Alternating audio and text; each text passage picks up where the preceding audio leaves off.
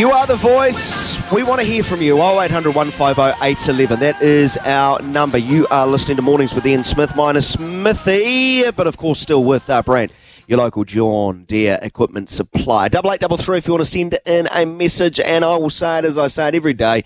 Open line talkback. If there's something you want to discuss, now is your chance. I'm very happy to be led astray. G'day, Cliff. Yeah, good morning. Yeah. Hey, this World Cup is it's very competitive. You know, you watch some of these games. The Afghanis have been really good. Pakistan had a good solid win again last night. They probably are not going to make the top four, but yeah, to get in that top four, this South African unit, I remember they were here 2 or 3 years ago, and they looked a very poor side. You know, they just didn't really have any class players. De Villiers wasn't playing. But now, in this 50 overs, they always turn up at a World Cup, just like the rugby team. Everybody wants to play in the World Cup year for South Africa, but in the other years, they tend to drift off and go and play in other tournaments. But, yeah, look, it's a big game for us. And Rashid Ravindra, he is all class. I haven't seen a guy come out who defends so well and could put away good balls.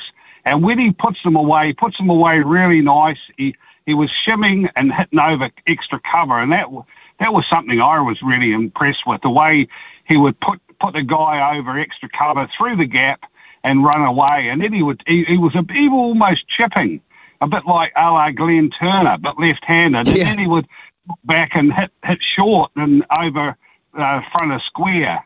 Yeah, we're very lucky to have a guy like him coming through, because, you know, we need players all the time. And I think there is a lot of quality players around in New Zealand cricket, the Dean Foxcrofts and other guys. You know, there's still Henry Nichols. And Tom Blundell's a big fan. I'm a big fan of Blundell, and I'd love him in our 50-over side.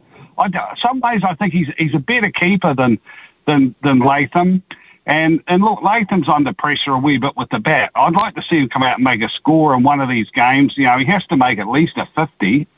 But, yeah, it's a big series. It's a big chance for us to win. Look, India are going to be tough. You know, if we play them in the final, if we got to get past South Africa again or Australia, you know, Aussies are starting to really dig it in, and they never like losing to us. And that was always the thing. We don't knock them over very often. So yeah, what do you think our chances? What do you think our chances are of getting into the final? Oh, it's going to be. I think there is just an absolute A-class side in India. I just can't see a way that they're not in a final. I think it's 3-4 teams vying for one spot, and then once you're in a final, that old cliche, anything can happen, right? If someone has a belter of a day. But it does seem that Indian top order is scary as far as what they can produce. Their bowling is pretty darn good as well. They're electric in the field, not like, 20-odd years ago where they used to be a liability in the part. So that they are head and shoulders the favourites. We felt that prior to the tournament. We've seen that during the tournament. But you've just got to get in the win, don't you, Cliff? I appreciate your thoughts, really do. 0800 150 811. G'day, Joey, is it? Hey, Joey. Yeah, g'day, Dan. Look, these three games to me are banana skins for us, the last three games. You know, we've got South Africa, Pakistan, and Sri Lanka. And the reason I say that, Dan, is I was just saying your producer, Brian, I said, we haven't had a game where, there's always one game where you play badly and you get beaten. You don't score a hell of a lot of runs, and it happens to most teams, and we haven't had that. I'm not saying that it's going to happen to us, and I hope it doesn't.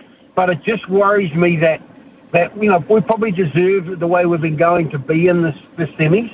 But if we lose these three games, which could be possible, which I hope not, obviously. We could miss out, and look, it's fantastic for New Zealand cricket. New Zealand cricket are doing, obviously, a lot of good things. We talk about stuff down in sport, and when things are going bad, we blame the board, and we blame this and we blame that.